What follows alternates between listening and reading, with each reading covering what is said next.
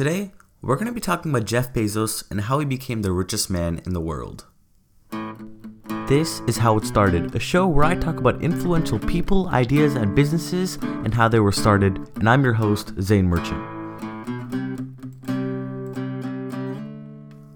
So Jeff Bezos, as most of you know, is the founder and CEO of Amazon, and I wanted to take this episode to talk about how he started, his origin story, and how he continues to disrupt the e-commerce industry and many other industries like no other.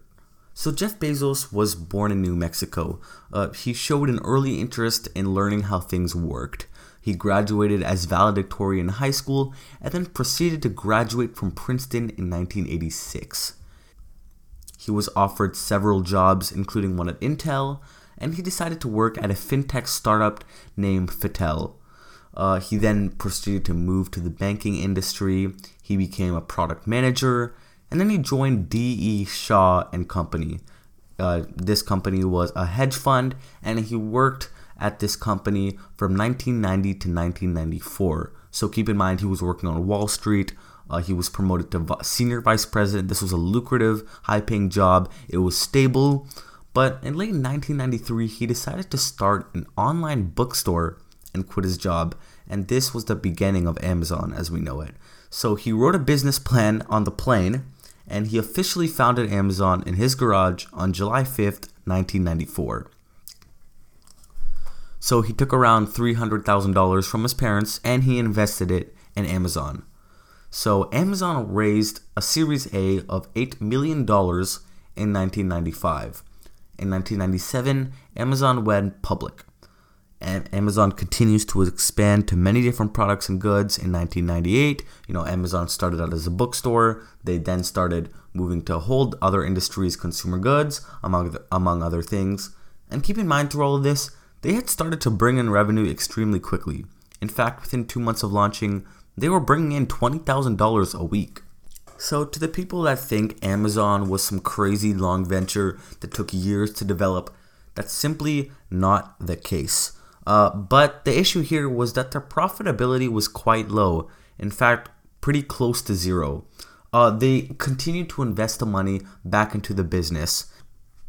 And then in 2002, Amazon launched AWS, which was Amazon Web Services.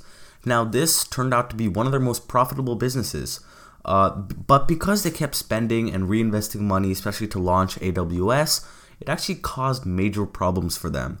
Amazon nearly went bankrupt. It had to close many distribution centers, and Jeff decided to lay off almost 15% of the Amazon workforce, or 1/7 of everyone who worked at Amazon got laid off, got fired, because they didn't have the money to sustain their resources. In 2003, they came back stronger than ever. They were finally profitable. And keep in mind, this was their 9th year of being in business.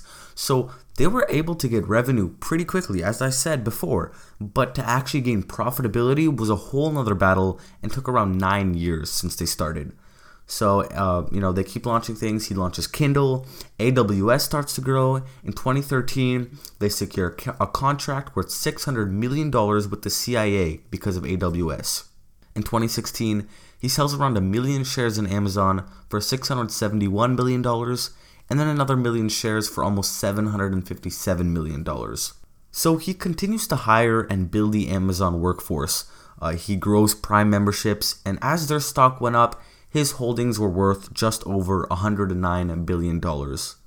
So his leadership style, as he said, is something called regret minimization framework, which is what he calls it, which is essentially minimizing your regrets. So he said that he won't regret leaving Wall Street, but he would regret missing the beginning of the internet and not starting Amazon. So the key takeaway from this story and what Bezos has done is to minimize your regrets. Think about the things you want to accomplish in your life, and when opportunity knocks on your door, minimize the possible regrets you could have and take the leap of faith and go for it. So that is going to be today's episode, Jeff Bezos' origin story, how he started Amazon, just a quick summary of what he had to do, a little bit into what went on in Amazon, and how they got to the place they are today. So if you enjoyed this episode, follow this, do whatever you need to do on whatever platform you listen to so you can hear more. I'm going to be talking about more ideas, more people, more businesses. So if you're interested in that, definitely download this or follow this on whatever platform you're in. I would greatly appreciate that. Thank you for listening, and I will see you in the next one.